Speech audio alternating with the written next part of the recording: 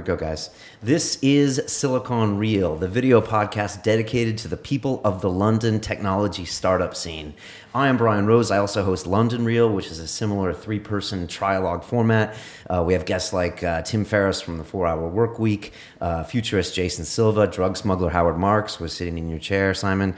And yesterday we had Bruce Perry from Tribe, who was here. He was intense, man. He was talking about going to Africa and doing all this crazy shit. So check that out if you like. My co-host today is entrepreneur Colin Pyle, who comes to London from Canada, Toronto. We're not holding that against you. You've also you've also spent some time in China and India with these massive motorcycle rides, which are very cool to watch. So hopefully, I love your China bike ride, and India is coming soon, right? Yeah, it should be on Travel Channel end of this year, hopefully. Okay, cool. And Silicon Reel is your brainchild. You're the reason we're here. Episode 13.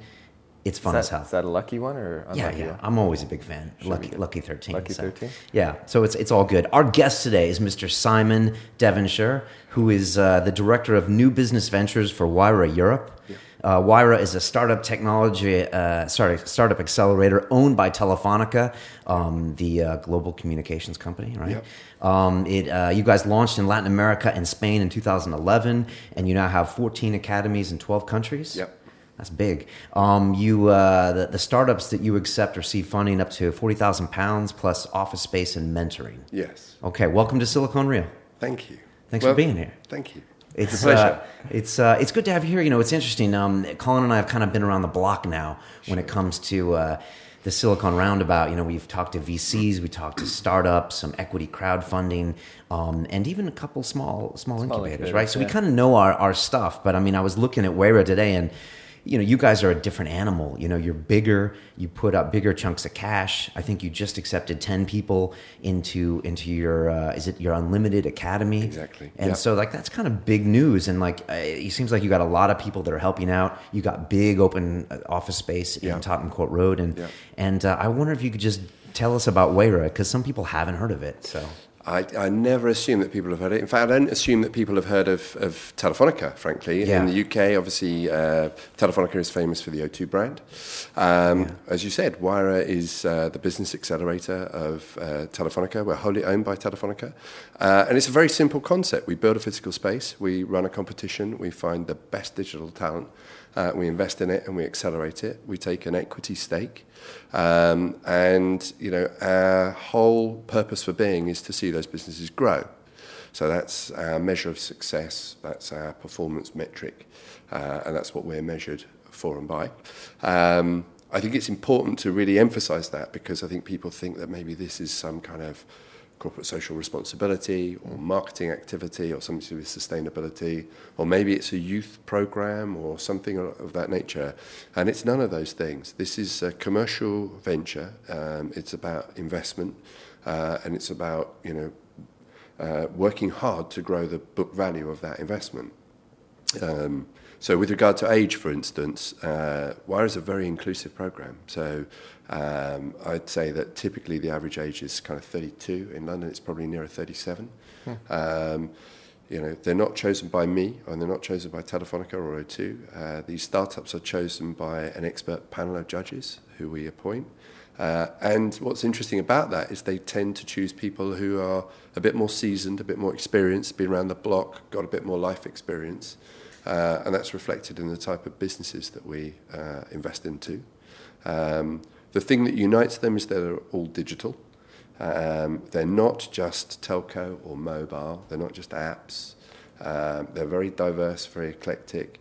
What we're looking for really is stuff that we think we can add value to at the end of the day. Now you say it's digital. What makes it digital? I mean, it can't be like a juice company startup. There has to be some angle. Well, it could be a juice company, provided that there is a sufficient, you know, provided that digital is at the heart of it. So, for instance, if it was a juice company that enabled people to, you know, I don't know, aggregated recipes from around the world, that in choosing the juice of your choice, that you could walk down Tottenham Court Road and not have to queue to order it, that, you know, predictively, there's predictive intelligent convenience built into some kind of platform that kind of predicted that you were in need of a juice and you could just roll up and, you know, your whole transaction was automated and everything else, then we'd be kind of interested in that.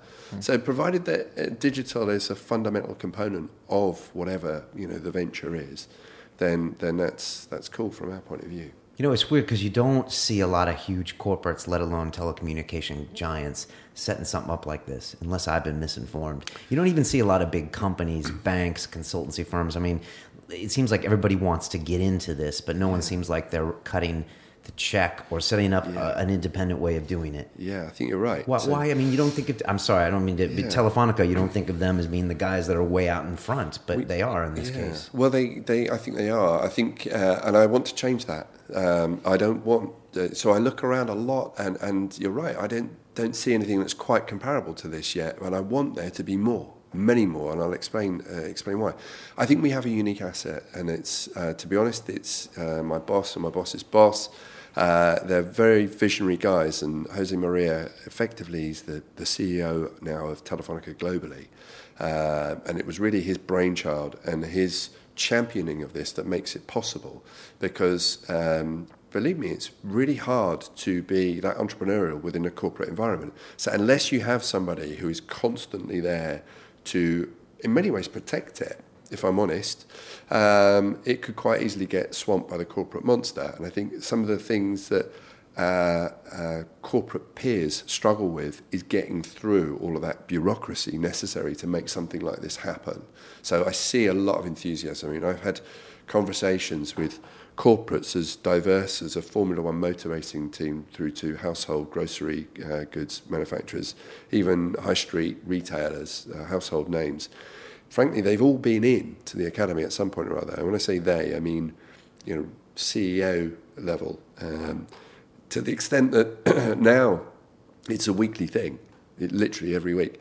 But getting them from that enthused, impassioned conversation into, as you say, writing a check and actually making this happen is clearly a big step. Now, I think Microsoft are doing some great stuff now. I hear that they've got some incubators that they're starting to launch. And what about Google? Are they kind of have like Google Ventures? Yeah, they've got Google Ventures and they've got Campus. Right. But that is quite different. So Campus describes itself as an open source building, and I think that's magic. You know, there's no doubt that that is a real gravity point of absolute density, and I do believe that density is a core component of this ecosystem. And I think Google have done an incredible job of driving that. Easy, especially, you know, his championship. I think also just the name, the brand, their investment in Tech City and in Shoreditch kind of validates everybody else's conviction to be here. So I think that's really awesome. And they're a house now that contains loads of really interesting rooms. You know, they've got all sorts going on there, including incubators. Wayra is quite different to that. You know, we're not an open source building. We have 24 security. We're closed. You know, okay, and you're not in Shoreditch. We're not in Shoreditch, which is a big decision and one that I've got in quite a lot of trouble for. But it's a decision that I'm really proud of. You know, I think that the location we're in is fantastic, and what it gives us is an amazing office space where effectively everybody is on one floor. So we don't have that kind of divisiveness of one floor playing off another floor kind of thing.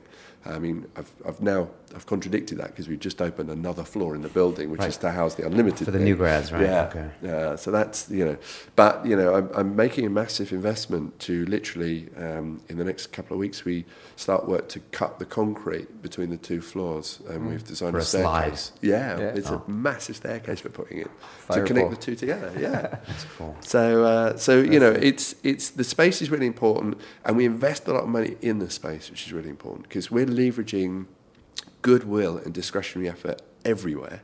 And when you guys come, I mean, you've been on there. You know, if you were to have a meeting there, you know, basically, if you chat up the team who run it, then they'll let you in, kind of thing. If you have a meeting there, you might be compelled to bring other people who are key to the ecosystem into the building. Now, if you do that and the building's a bit shit, that's just not cool. So one of the reasons why we create an amazing space is to, and I hate the term elitist and elitism, but, you know, frankly, we're trying to draw in the best talent we can, the best startups, the best entrepreneurs, the best coaches, the best mentors, and the best investors. And, my experience is, O2's headquarters is in Slough. It's a pretty tough job to get the investor community to come out and engage. And I think it's quite unlikely I'm going to get them to Slough. To someone who's not listening to us in London, how would you describe Slough? And be very careful. Yeah, exactly. So I went there. I ran the business, the B2B division of O2 for 57 months. So I went there pretty much every Counting day. every month. Exactly that. Yeah, and it's important because the average tenure in that industry is 9 months. So 57 is quite some record. And, I have to tell you, the O2 campus there is incredible. It's a beautiful place to be. But because of the nature of the work and the people who you work with, you never get beyond the campus. So I can't actually answer your question, what is Slough, because I never actually went into the town. I only went to the Bath Road Slough Trading Estate, which is famous from The Office.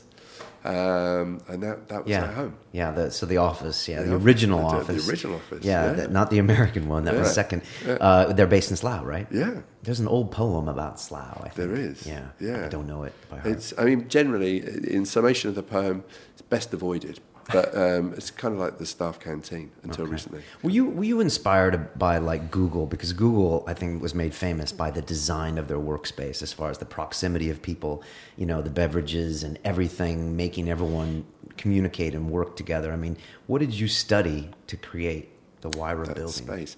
So I didn't design it. I probably had too much of a hand in its construction, but it's only because I interfere a lot and I'm, fairly...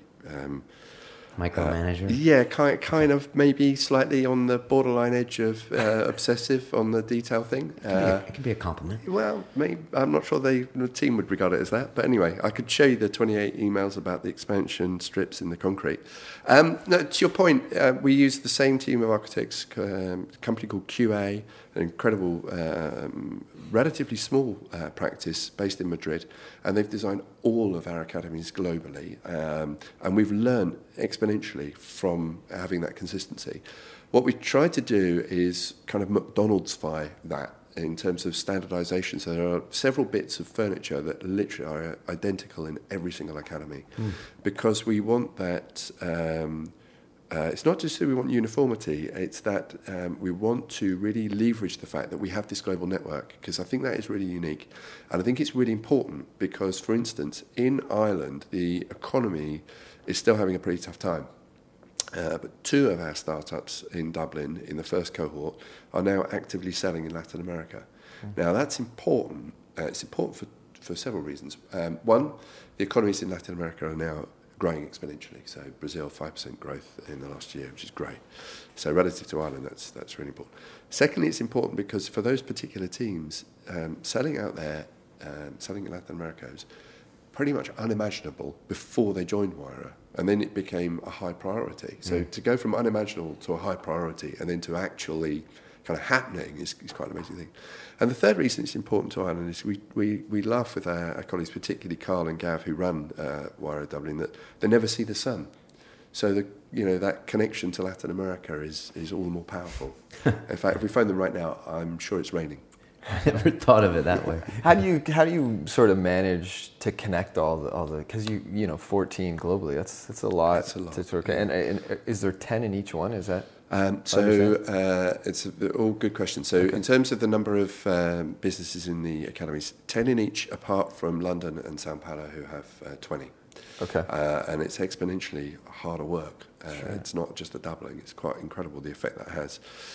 In terms of the connectivity between them, we work hard. We have a global technology platform that enables that integration, a global kind of, if you like, a data management repository.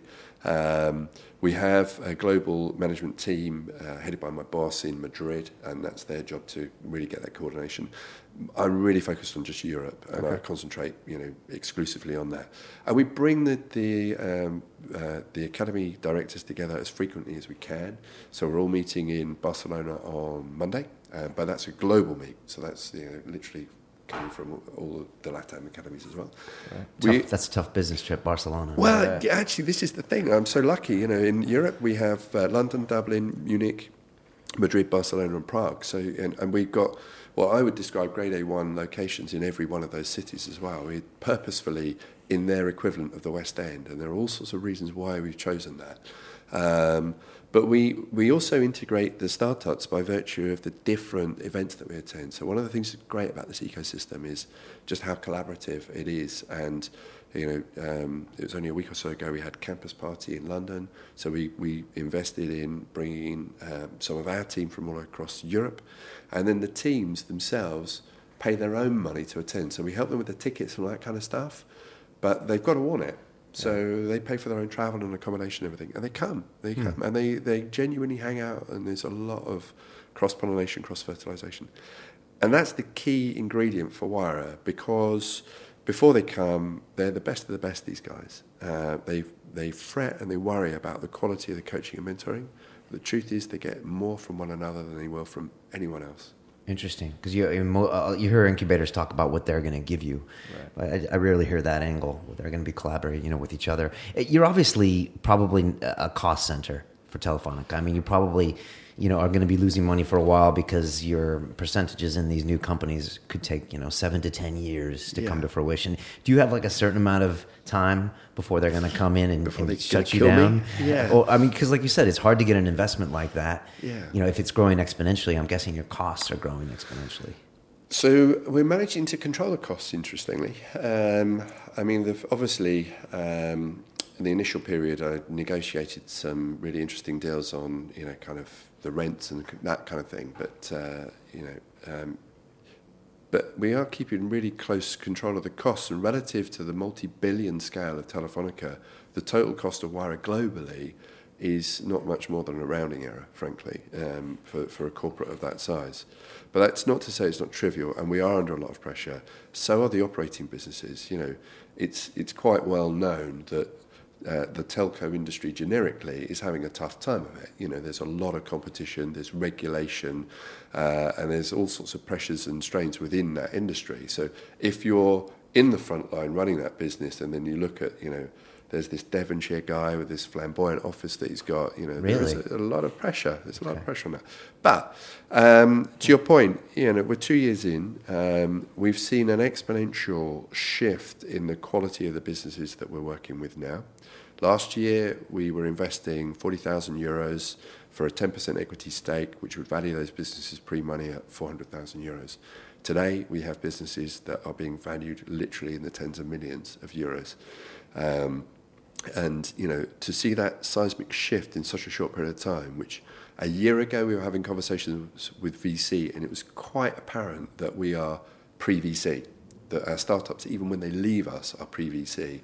Now we're having meaningful conversations with VCs because we're not. We're actually in their heartland now with some of our startups.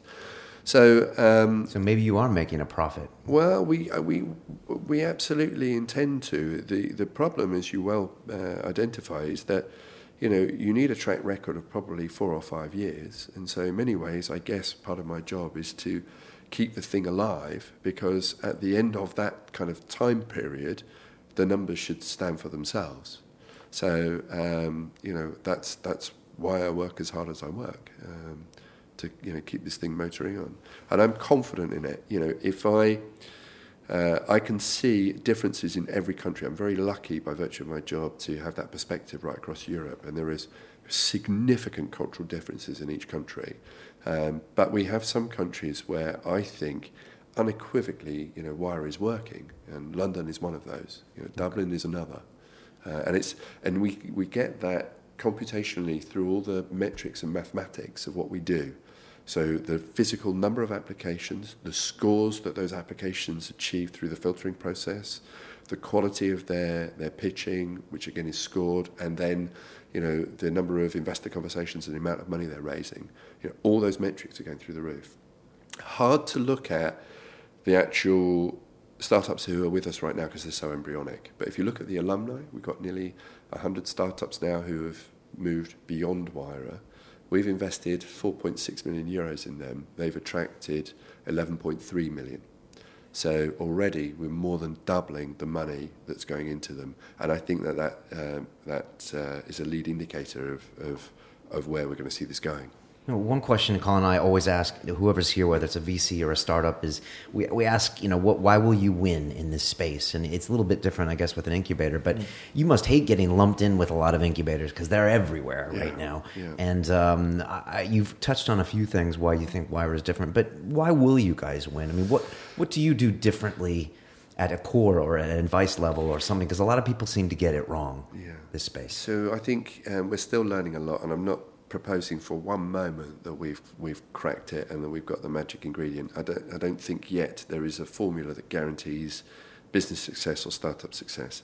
I do think that we are learning a lot though, and I do think we're getting nearer and nearer to a formulaic approach. If you do these things, you will outturn a successful business. Genuinely, I think we're approaching that kind of science. But in answer to your question, why Wayra, why Telefonica? Simply put, fast-track access to potentially 300 million customers. So television took, reputedly, according to the internet, 38 years to reach an audience of 50 million people. Facebook took less than 2. Theoretically, with our resources, we could do it in a heartbeat. It's not easy and it's not trivial, and we've got to get the right proposition, the right entrepreneur.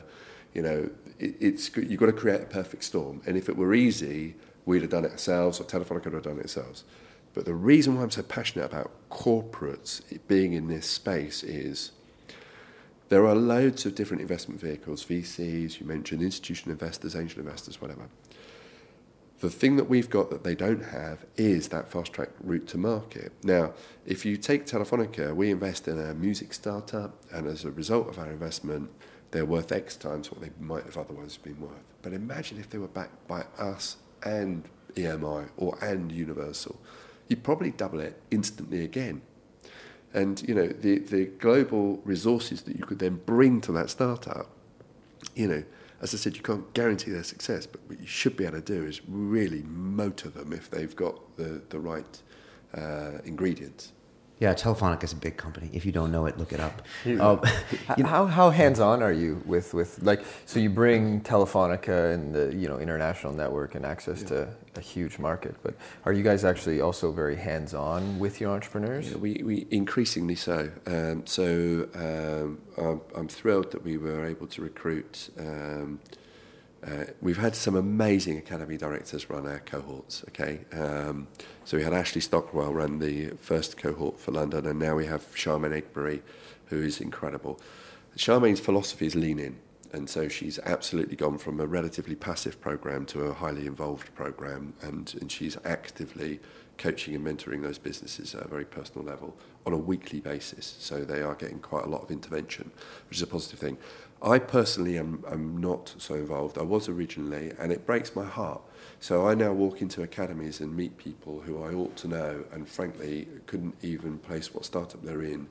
But my portfolio is I have more than 120 startups now in my portfolio, and I just personally can't keep a track of all of them in that personally connected way. Sure. So I get all the reports and analysis through. But what's interesting is when I speak to people, the extent to which people are compelled and want to fuck around with startups, it really amazes me. And I'm really keen to not do that and not be party to it. I think if the guys need help or want help, they'll ask for it. I think you need to lay out a program that they can actively engage in and participate in that adds value to them. But they ultimately run their own business. If I can impart some wisdom, it's partly to do with hindsight because I've got a ton of relevant experience in there. I know exactly what it's like to be in their shoes. I've co-founded 7 startups now, and but it's more about foresight than anything else. It's how can you save them from some of the pain that you might have experienced before in your kind of lifetime. But I don't feel compelled to just go up and preach to them. It's sort of quite the opposite, really. It must be hard to resist yourself sometimes. Sure, yeah. And what about your alumni? Because your alumni, in theory, is just going to continue to grow. Do you have to hire every year a new team to help the alumni? We haven't, and I think we need to. So we're still debating what best to do there. They vary a lot in terms of their level of engagement, and at the moment we've absolutely left that to them to determine. So we've asked them to adhere to a rigid structure of interaction with us, and some have, others haven't. Now, I think without wanting to become heavy-handed with the alumni, I think what that indicates to me is we haven't quite got the formula right yet. Okay. And what we need is for them to be compelled to, because of the value and benefits it brings to them. Right. And I think it's relatively low touch. As an investor, it's not unreasonable for us to expect them to, submit all their reports and management accounts to us and so forth. I guess, in the world of a startup, shit happens, and sometimes reporting back to your investors can be a relatively low priority when you've got, when you've got a burning platform. Sure. We always try to hit you with a couple like devil's advocate questions, so I'm going to start if you don't mind. Yeah. But the one thing, well, two things actually. Sometimes people have told me that London is over incubated. Yeah. There's a lot of different programs that are accepting people and putting the money in, and then keeping their hopes up or wasting their time. We had a couple of the VC guys even said that. Of course, maybe they would say that. Yeah. And the other piece I'm always wondering about is ultimately you do have this huge communications giant, Telefonica, that kind of gets looks at maybe investing more. And so how do you balance this huge corporate coming in and doing what they want to, having their way with these startup companies? Those are two questions. Two questions. So the first one, is London over incubated?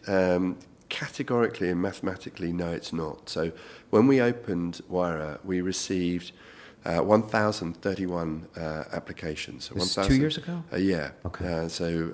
Last May, I think it was May 2012. So, one year ago. So 1 year yeah, and 4 months. Okay. And now we've moved to a global call process where we typically get more than 3,000 applications. Just for the London? No, so that was now an international call. But what we're seeing is an exponential number of startups wanting to be part of an acceleration program. And I think that mathematically what that suggests to me is there's ample scope for more accelerators, in my opinion. But, it's a big but, it's not about the number and the quantity and the number of spaces available, it's about the quality. And I am acutely concerned about just how many accelerators there are, how many spaces available, that and how good they are. And frankly, the EU are going to pour a ton of money into this, which means a load of really well-intended people are going to be really compelled by it, because, as I said, everybody wants to fuck around with startups. So we're going to see accelerators and incubators popping up everywhere. Some might be very good. I think generally the quality will be really poor, and I think that however well-intended they are, unless they leverage the kind of differentiators and value adds that a big corporate can bring with their corporate muscle and all their customers, then they're just going to muddy all the waters, frankly. Now, it's very easy to point the finger and say, oh, that's just an incumbent being defensive of maintaining and protecting their current state. And it isn't. I talk to the VC guys as well, and they share the same concern. And actually, the EU money is well-intended also, but it's pointing the wrong place. We have what we call the missing middle, which is the bit post-accelerator, pre-VC. There's just the gap. There's a gargantuan gap. And if any money was going to be poured anywhere, it should be poured into that gap, in my opinion. With regard to big corporates, fiddling around and doing unspeakable things. It's tricky. The power of the purse, they are paying the bills. Yeah. Are they going to fiddle around with these guys and do horrible things to them and then, abuse them and all that kind of stuff? Monthly beating. Yeah. Well, I have to excuse my language, but, not on my watch, because, I've invested my reputation in this thing to such an extent that, I'm not prepared for people to fuck about with it, with these guys, whilst I'm around, and I've got no intention of going anywhere. And even if I did, I'm so connected to the whole thing. I would trust that people would sort of pick up the phone, and I am aware of it. I think that there's a lesson for all small businesses. Though I describe small businesses versus big businesses a bit like boxers. And I think, the corporates are the super heavyweights, the startups are the flyweights. Now, I don't think the corporates know the power of their punch. I don't think they deliberately set out to annihilate small businesses. What they don't realise is one cancelled order could basically bankrupt the small guy. And so the thing that small businesses need is a champion, an advocate. And they should think of that champion as a fire alarm. So what you want in the event of fire is not somebody who's really senior. So everybody thinks that they need a director or the CEO to be behind them. It's not what you need. In the event of fire, you need somebody who's going to shout really loudly. That's what's going to save you. And if you've got somebody there, I've helped encourage some startups directly into Telefonica before I was doing Wayra. Inevitably, unfortunately, things went wrong. I was able to protect those small businesses and got things put right again. And, nearly always when that happens, when you actually get through to the person at the very top of that chain or whatever, when you explain to them what's happened, they go, oh, shit, I never even knew. Because if you're a Telefonica or a Microsoft, you're used to dealing with like a Nokia, and you're not used to dealing with a guy who employs 3 people. So it's sometimes, and I think that there's a lot of talk about this. I went to a political thing, and they were saying terrible corporates not doing enough to support small businesses, and they should do more with more small businesses. They're fundamentally not engineered to. They're engineered to go and hammer out a corporate deal with Google. Do you know what I mean? And keep their market share. I mean, we always knock into innovator's dilemma here and why it exists and why it will exist forever. Yeah. I guess. Do you think, just before you go, Colin, do you think the wrong incubation can kill a company? Not delay it, but just kill it. I think actually that's a very good question. Sometimes it should. So our job is not necessarily to define the destiny of a company, but it's to help get them to that destiny quicker. Now, fail fast is not a bad thing. And, if that was basically an unviable business, helping them and supporting them, particularly supporting them financially through that process to explosion, sometimes that's okay, in my view. Where I think, do some accelerators or incubators have the wrong methodology? Absolutely. I've spoken to several who talk to me about, their theory, and I'm bemused by some of it. I can't see how you can. Our programs are really quite long, chronologically. 1 year or more? Well, we're moving to a cycle of rotation every 4 months, but the idea is to extend. So if you're a really good startup and you meet your milestone, we'll extend you. So you go from 4 to 8 months, and then from 8 to 12. So the idea is we're trying to get people to a long period. But frankly, if they don't meet the milestone sooner, then we can, part company quicker. But typically, we're working with these guys for probably the best part of 9 months currently, is our current average in Europe. But there are startup accelerator programs out there that, are 3 weeks. I mean, Christ, we barely even get to know them in 3 weeks, let alone accelerate them. That's short. That kind of really freaks me out when I hear about these programs, and and that's why I kind of worry about some of the other programs, because we are very much a location-specific program because we're very participative. You've got to be there. So unless you're there, you can't get the benefit from it. So and then you've got to be there, and it's like a long time period because we want to really grow your business. So, and that's the decision we've made. Now, I'm not saying it's the right choice, and I'm not saying that other people can't do it in other ways, but there's a real logic to how we got to where we got to. So anybody that says, right, well, we're virtual, instantly I'm thinking, well, how are you going to get all the cross-fertilisation, cross-pollination of your talent from peer to peer? If they're not physically in a room, how do you make that happen? It's possible, but it's harder, right? And then if you're only going to do it once a week for 6 weeks, how are you going to get that exchange? So we've come at this from a point of view of what we think is the most appropriate methodology. What's great about having 14 is if we only had 1, we could only evolve our program at the rate of 1. But we have 14, all led by amazing people. So we're actually evolving and iterating Wayra at a rate of about 20. So the problem I have is keeping up with the damn thing. Sounds like a busy day. What did I miss, Colin? You guys invest 40,000 euros do you ever think that's just not enough, and that it's deliberately not enough? Right. So we invested quite a lot more at one point, and I thought about it hard, and we debated it long and hard, and ultimately my thought was it's enough to get rid of the obstacles that might prevent you from joining Wayra, but it's not enough for you to live off. So the idea is you've got to come preconditioned to having you've either decided to compromise your lifestyle and only live off baked beans, or you've got savings, or you've got friend and family investment, or you've got an angel investor, or you've got revenue. But if you haven't got one of those 5 things, you're not going to survive the time. So we're looking for people who figured that out and are on it. Now, it doesn't mean they have to have solved it, but they need to be on it. So is that why they're older typically?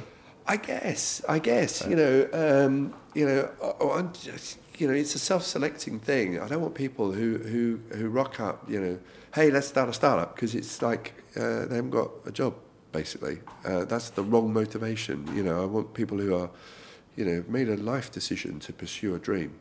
It is a danger these days, and I find myself, even the more shows we do, is that a lot of people we meet at Drink About, it's like, it's the new rock star. Yeah. I want to do a startup. Right. It's going to do this. It's going to do that. Look at the exits. And then you visit them, and Colin and I have, and you realize it's a grind, man. It's grind. It's a stressful. You don't know where your payroll is going to come from. You're living off savings. It's hard. And, it's really hard. the vast majority are going to fail. Right.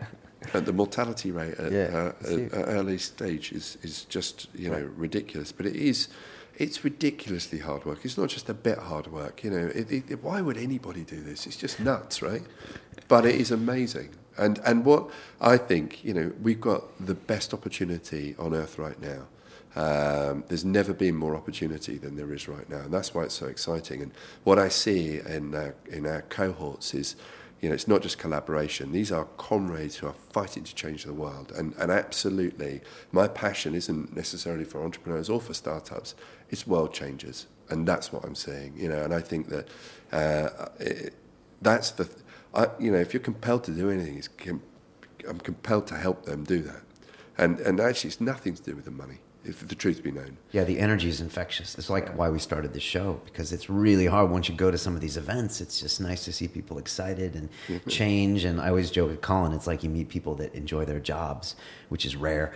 So it's refreshing. I was wondering, I looked at your 10 startups, and it's everybody from genomics to job skills to skin analysis. Yeah. And you mentioned that one of the reasons you're going to succeed is that you have the whole Telefonica enterprise. But do you find yourself trending towards one way or another?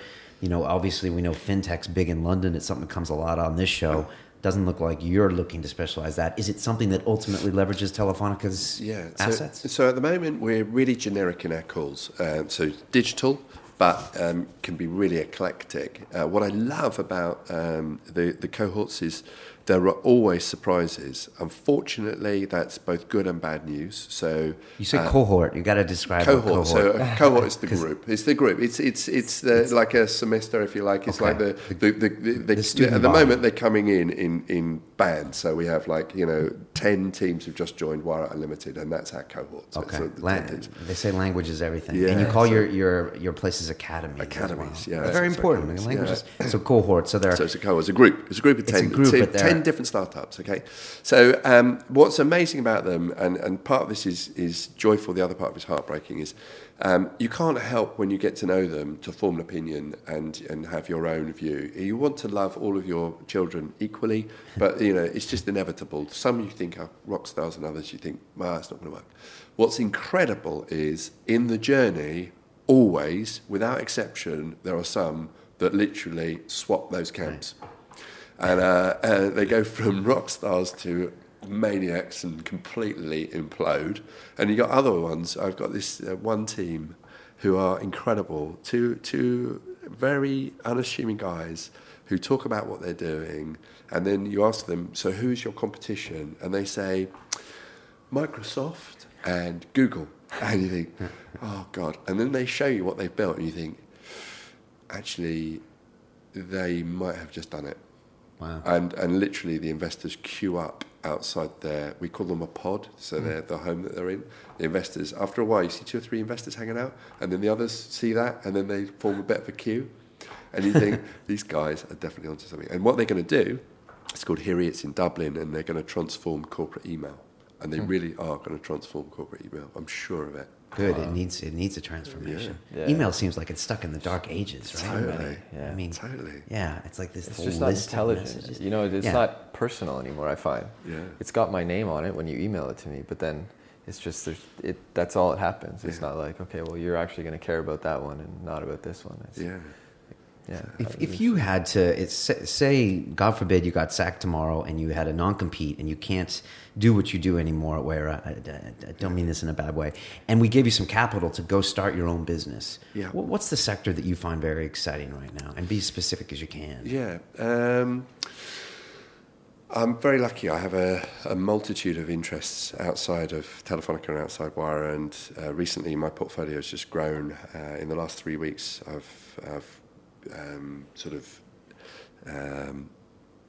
I've taken a decision a while ago to kind of stand down from some of my long-standing commitments, and I've taken on some new ones, and there are various reasons for that. Commitments as in like board members? Yeah, or, I've taken 4 new board appointments just in the last couple of weeks. And you've gotten rid of some? Yeah, I've stood down from a few, which is a very difficult thing to do. So in terms of answering your question, the areas of that really interest me, I'm fascinated by technology, particularly the digital economy and the revolution that it brings. I think that it's the most profound thing to have happened in the history of humanity. I think it's more profound than the Industrial Revolution. I think it's not yet commonly understood. I think that we will look back at this era and this time and we'll realise how incredible the changes are that are happening. And some of those that interest me most, I'm really passionate, for instance, to be really specific, driverless car technology. I think it will change our lives immeasurably. People stop at the incredulity of being in a vehicle that doesn't have a driver, and they don't go beyond that, but it's going to change absolutely everything. I mean, why would you bother even owning a car when you can summons one at your beck and call? And traffic is such an inefficiency. It's Jesus, incredible. what's the drag on GDP in London of just traffic? Inefficient movement of cars. And then it's not just that, though, is it? It's, all of the infrastructure behind it, traffic lights and everything else, become completely irrelevant. The parking in my street, we cleared the street for the Jubilee last year, and we realised that we've actually got a motorway down our street because we have 2 lanes that are just full of stationary vehicles. So every house has got between £20,000 and £40,000 worth of idle asset just sat there doing nothing. Why would you have that? So new economy is going to be built not only in the creation and maintenance of those vehicles and how that's going to work, the repurposing of all our parking and our car parking facilities and car parks and all the rest of it, even the repurposing of petrol stations. Why would you bother going to a petrol station when the car can go and fuel itself? You wouldn't bother, So, and I love the idea of claiming back those residential streets and greening them and enabling our children to play on them. Do you know, in Britain, something like, is it 9,500 people a year are critically injured in motoring accidents? Wow. You think about all the medical costs that go related to that. These cars are going to become literally uncrashable. And I mean it. The mortality is going to become microscopic. And third world countries has tripled. Sure, I drove around China and India. I think India last year had about 130,000 deaths. It's incredible. Traffic or from accidents. It's terrible, And so people think about, oh golly, there's going to be nobody in my car, but it's going to change our lives. So if you think about what's happened in the music industry, where digital music has become almost worthless. But then you look at the value of the live performance, because you can't frig the live performance, right? So people now pay. A friend of mine just paid 150 quid to go and see Rod Stewart. I think it's an incredible thing. Anyway, I think the same is going to happen with conversations. We currently have all these different devices, and we currently call one a mobile phone, another a tablet, and another a television. But the reality is my television in my front room now can pretty much do everything my mobile phone can do. So why are we calling it those different things? They're just screens, different sizes. If you can have an intelligent conversation with anybody, anywhere in the world, at any time, and I don't just mean the people in your phone directory who you know, but also the connectivity. I can't believe that there's so many people follow me on Twitter, all that kind of stuff, and they have immediate access to me 24 hours a day. It's going to change the conversation. So what that then means is who you choose to be with right now is going to become exponentially even more important. It's going to become the equivalent of the concert ticket. And I think, so what we're going to see is with three-dimensional, with 3D printing, you're going to see a complete transformation in the aviation industry. I think it's incredible, the debate that's being had in London right now about, the possibility of another runway. We don't need to be predicting and planning for, a doubling of air traffic. We need to be planning for 100-fold. My colleague, Anne Parker, who helped build Wayra, has just yesterday landed in Australia for her new life to build incubators and accelerators for Telstra out there. It took her almost a day and a half to fly there, right? Crazy. In the future, we're going to be flying to Australia in 4 hours. Is it the Hyperloop thing? Well, it's not just that. It's the fact that, if you think about aviation, the plane weighs, so much and it burns so much fuel just physically getting in the air. But if you can 3D print it, you can cut that weight to a fraction of its current weight. When I was a kid, as cars evolved, they were really notable. When Ford launched the next Cortina, it was a big deal. And also, when the registration plate changed, it was a big deal. You'd look out for the new license plate. We just had a new license plate this week. You got any idea what it is? I have no idea what it is. Have you seen one? No. Really? But the new Dreamliner is going to fundamentally affect jet lag. So we went from 8-hour flight causing significant impact on personal welfare to an 8-hour flight not having a significant impact. We're going to be as interested in the next plane technology as we were when I was a kid in the next Cortina. Now, the delta, the incremental improvement on cars is tiny. When I had a Ford Fiesta, when you hit a hill, it literally slowed down. Now, a Ford Fiesta, it costs you £2. They go 120 miles an hour. They have aircon, central locking, sat nav, MP3 players, and God knows what else in them. It's really, it's incredible, and they all drive like Ferraris. So I think we're going to see just a fundamental change in how we live our lives, and I think I might see that in my lifetime, but I know for certain my children absolutely will. And, I remember the impact that iPod had on music. I think we're about to see the same transition happen to, for instance, cash. Keep some. It's a souvenir because it's not going to be around for much longer. If the technology companies applied the same endeavour to cash as they did music, it would be obsolete, not in our lifetime, it'd be obsolete by 2016. A lot of young people don't carry cash. Like the whole concept of leaving the house with money, which my grandpa always taught me. They're like, whatever, it's my debit card. It drives me crazy. I was wondering if you could tell us one of the failures at Wayra and why it failed and why that won't happen again. I mean, you were a new company, 16 months ago. Did you get anything wrong? Oh, golly, man. The list is too long. And I think this is one of the real problems with entrepreneurialism within a corporate. Corporates tend to like everything to be done brilliantly and to perfection. Let's be really clear. The Wayra Europe team is 3 people. It's me, Maureen, who's my EA, worked with me for years, and one other person. So I've currently got somebody on secondment. We don't have armies of people. So that means that we're choosing very carefully the most powerful action that's going to move Wayra and our businesses and our book value forward.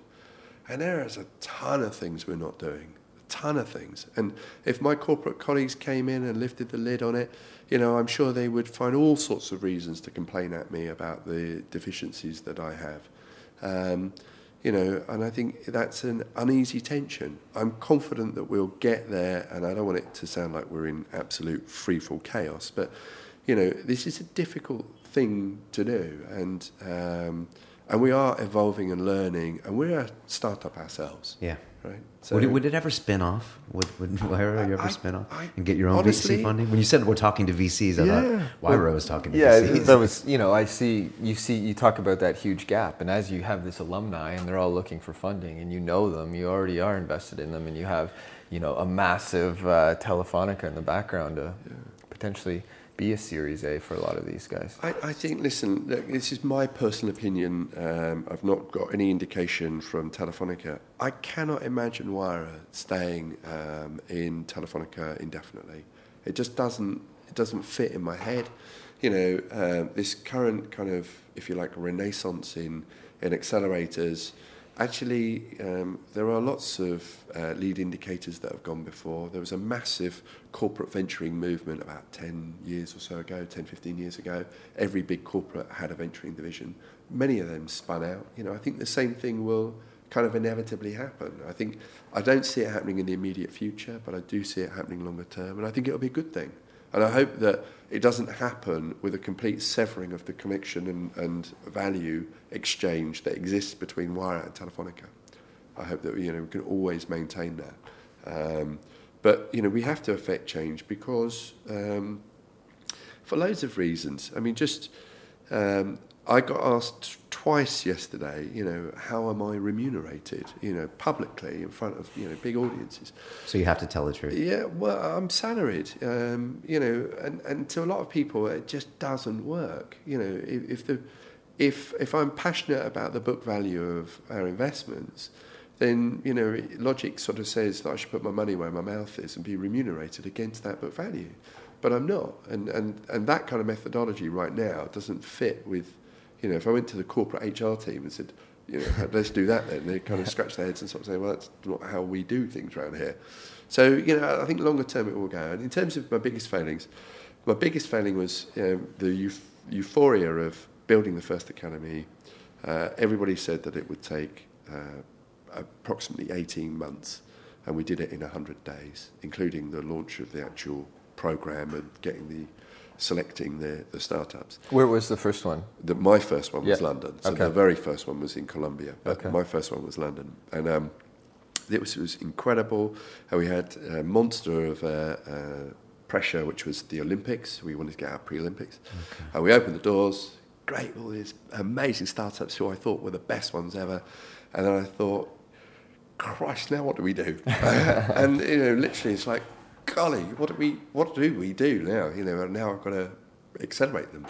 And bless them, they forgive me all my, deficiencies and all the rest of it. And we learned together. And they helped craft the very first program that I was responsible for. And now I think we've really nailed it.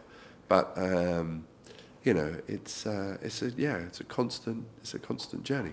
We always hear that people in London compare themselves against Silicon Valley, Silicon Alley, and they would talk about a complaint that London hasn't had the exits that they've had in the Bay Area, and therefore those founders haven't reinvested the capital into other things, the PayPal effect and all that stuff. Yeah. You have a unique perspective because you see Latin America too. Yeah. You're not just in London, but what do you think about that? Is it taken too far sometimes? No, I think there's a lot of validity to it. I mean, let's be really clear. I mean, Silicon Valley has got some amazing successes under its belt, and in many ways, what we're doing is trying to replicate their success. I think we describe ourselves as trying to create Silicon Valleys all over the world.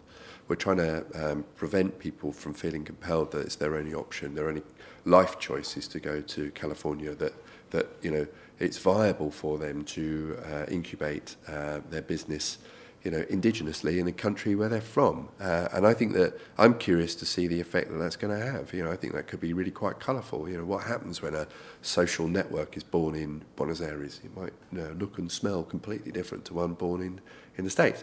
But your point is well made. We haven't had those remarkable exits.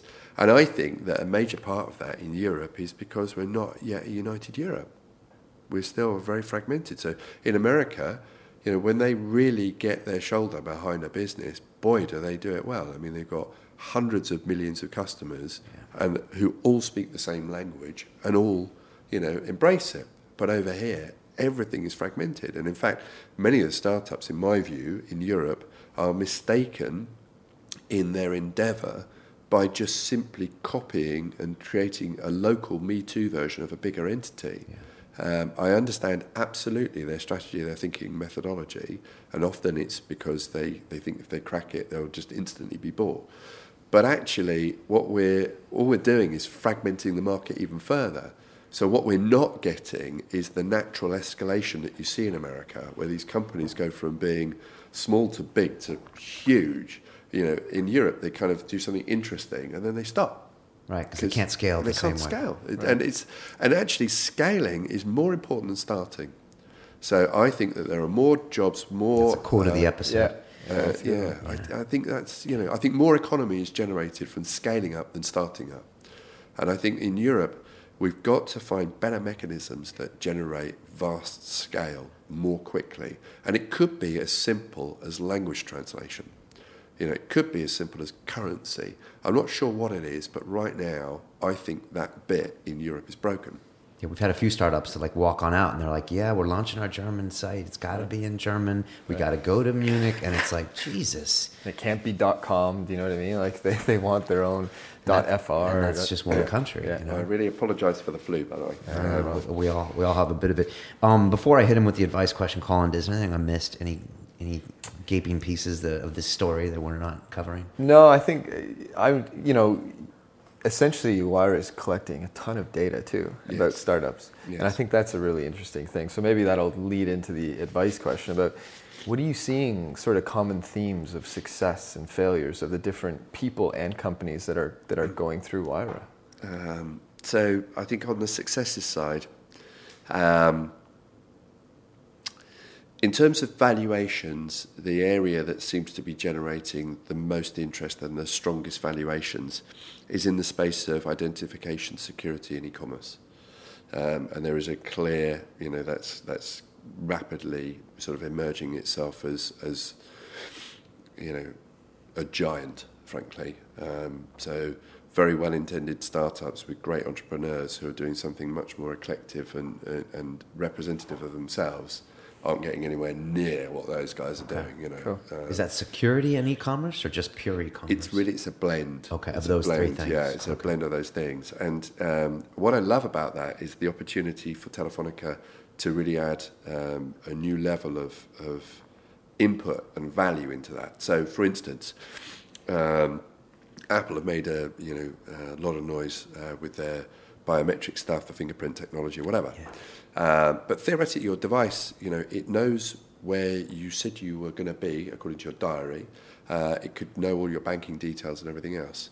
But the one bit that we could add into that nobody can easily frig today is your proximity, possibly between your devices, and the proximity of those devices relative to our mobile mast. So you said you were going to be in Barcelona, are your devices in Barcelona or not? And I think that kind of stuff is quite interesting. We're not actually mining that yet. All the stuff we're seeing is, other more inventive solutions than that. Sure. So in Ireland we have... your phone is always within this proximity of your laptop. Oh, right now it's 2 miles away. Yeah, it's a good secondary security check or something. Yeah. And the whole notion of quantified self. So at the moment we've got Fitbit and technology that's helping people to improve their lives and their well-being. But actually the data that's coming out of that could actually establish patterns that you are typically on a train at this time of day. So if somebody's trying to transact your card in Glasgow, it's probably not you, because you would typically, so we could use those metrics for people's advantage, and I think that's something that's got a huge amount of potential.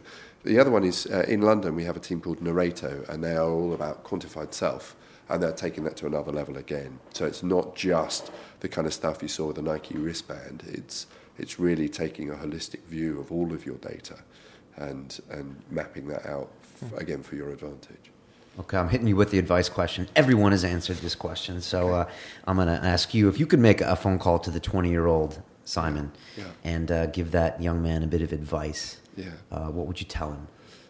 There's a scene in Little Miss Sunshine that you should pay great attention to. Great movie. Yeah, pay attention to that.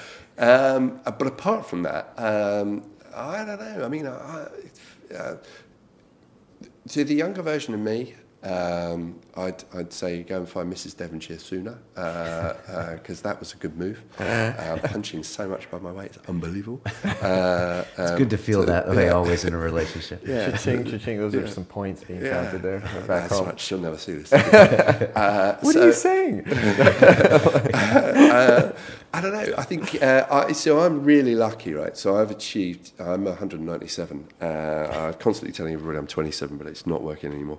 I've achieved more in my life than I ever imagined possible. So I'm pretty cool with that. I think in terms of to younger people generally, it's funny. O2 have got this advertising campaign called Be More Dog. I was just unbelievably hungry. I started off as a runner. I had no qualifications, nothing. For who? I started for a family-run marketing advertising agency. Okay. And my job was to deliver artwork in London. And I just worked my way up through the advertising industry until I got to the point of sort of running an agency, pretty much. I worry that the kids just don't have that hunger. I'm not saying that they all need to aspire to be Zuckerberg and to create startups. That isn't the point. Just really apply yourself unreservedly. And I've always been really lucky that I've always known what I wanted to do. So I always wanted to be in marketing. That was the starting point. And I think having that focus was really helpful. So I'd say be really, really focused. Be the dog. Is that the marketing? Be the dog. Be the dog. Be dog. Yeah, be hungry. Dog. Yeah, be really hungry. Be ready to be hungry and be ready to take some lumps and do some things you don't want to do, like run all day. Go for it. Everyone has to start somewhere. I think a lot of kids now that you meet, they just think they're going to sort of skyrocket into a successful startup. Yeah. It's just like, it does happen, but a lot of the time you got to work for free places, you have to learn the ropes, and you have to just network and make contacts. I love air-cooled vehicles, but what happened when young people just felt entitled to have a Porsche? Because that didn't happen when I was their age. And I kind of sense that now. I think. Do you not think that? Now we sound like grumpy old men. I know. Colin and I say this all the time, and like I noticed it with the Gen Me or Gen We or whatever the Gen it is right now. But this whole self-entitlement, like, oh no, I should be doing this now, and maybe I'm remembering my past in the wrong way. But I was like, I put in the time, I took the lumps, I got coffees for people, Brian and I are both I used to be a currency trader, and Brian was derivatives trader. But so I find in the finance industry too, you really, if you're young like that and you step onto a trading floor thinking you're more than you are, you just get shot down so unbelievably fast. Really? Wow. So it's good training ground for, again, being hungry and it just doesn't work. You'll get kicked off that floor so fast if you think you're above some of the other guys. Yeah. Good. Maybe that's something. All right, well, you actually answered the third part of the advice question, which was advice to the 20-year-old. So that is good advice. What's the best advice you've ever received?